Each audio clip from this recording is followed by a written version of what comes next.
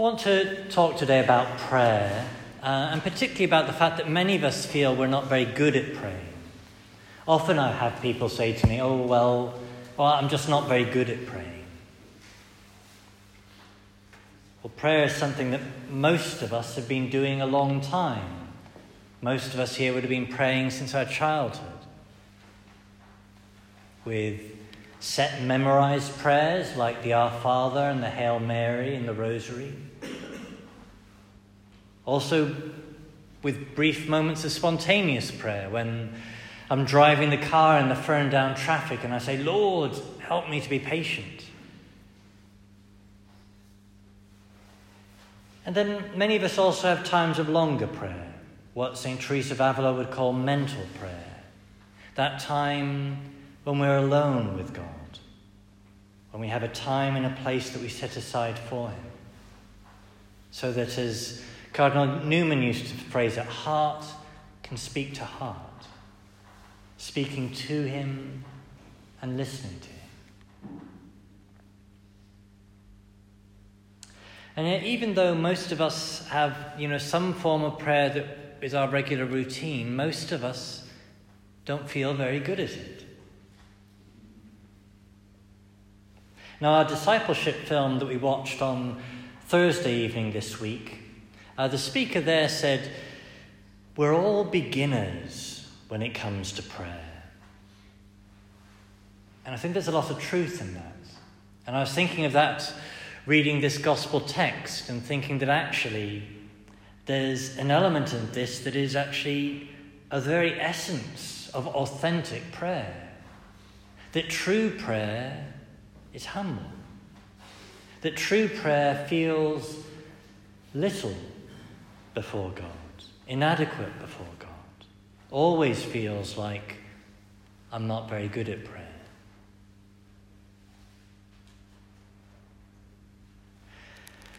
That God is awesome. He is infinite. He is all-powerful. He is all-beautiful. He is all-perfect.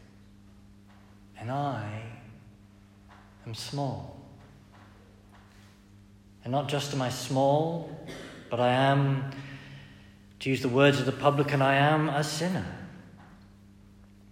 And if in spite of all that I approach God and I approach prayer thinking that I'm some kind of expert, well then I'm not an expert, I'm a fool.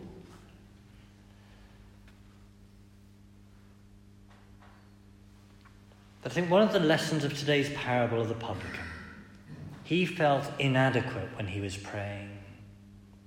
Well, it's all right to feel inadequate when we pray. In fact, it's right to feel inadequate when we pray. What does God look at you and expect when you're praying? Well, the dominant image we have from the scriptures is of the Father and the Son. What does a parent think when they look at their infant? Well, they don't expect the infant to spout eloquent things. They expect the infant to be an infant. And when God looks at us, he knows what we are.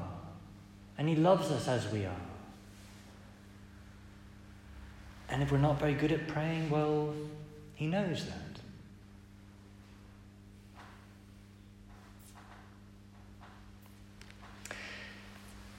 Now that said, obviously, if we feel inadequate when we pray, we should try to be less inadequate.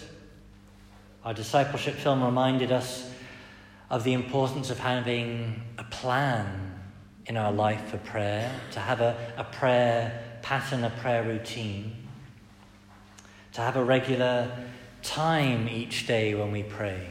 Because most of us find if we haven't got a regular time, it somehow doesn't happen. To have a regular place that we know we can be undisturbed, we can be quiet, we can be focused. And we need a balance also in the different forms we use when we pray. There's not just one way of praying, there are many different ways of praying. And it's good for us to each have a bit of all of those elements, to have some formal prayers, memorized prayers, like the Our Father and Hail Mary that maybe we were taught as a child. That when I use a set prayer, I'm using somebody else's words. And by using somebody else's words, I'm taken outside of myself. When I say the Our Father, when I use the words Jesus gave us, by the fact I'm using his words, I'm frequently saying things I wouldn't think to say by myself. So it's important that we have some form of formal memorized prayers, we say. But then we also need, if we're going to be intimate with the Lord, if we're going to know him as a friend knows a friend, then we need to have moments of what, as I said, Teresa of Avila calls mental prayer, when we are simply alone with him, heart speaking to heart. And then why are we here now? Well, one of the reasons we're at Mass every Sunday is we also need some form of communal prayer, that we're not Christians alone, and we support each other and we pray with each other when we come to the Mass.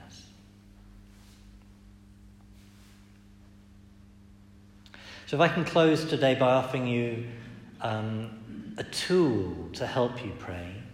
So for those of you with access to email and the internet, inside your newsletter this week, there's a little link called for a daily devotional email, and this is linked with the discipleship program we're running.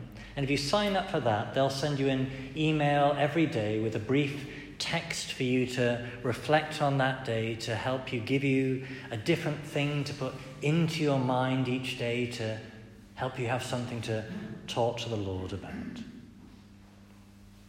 And for those of you that don't have the internet, well, there are copies of this sheet, Giving God 5, that at least for a week or so gives you some text you can take home to pray with and use that way. So to close where I began, most of us have times when we feel we're not very good at prayer. Well, true prayer, the Lord Jesus tells us, is humble. So don't come to him pretending to be an expert. The important thing is that we simply do come to him.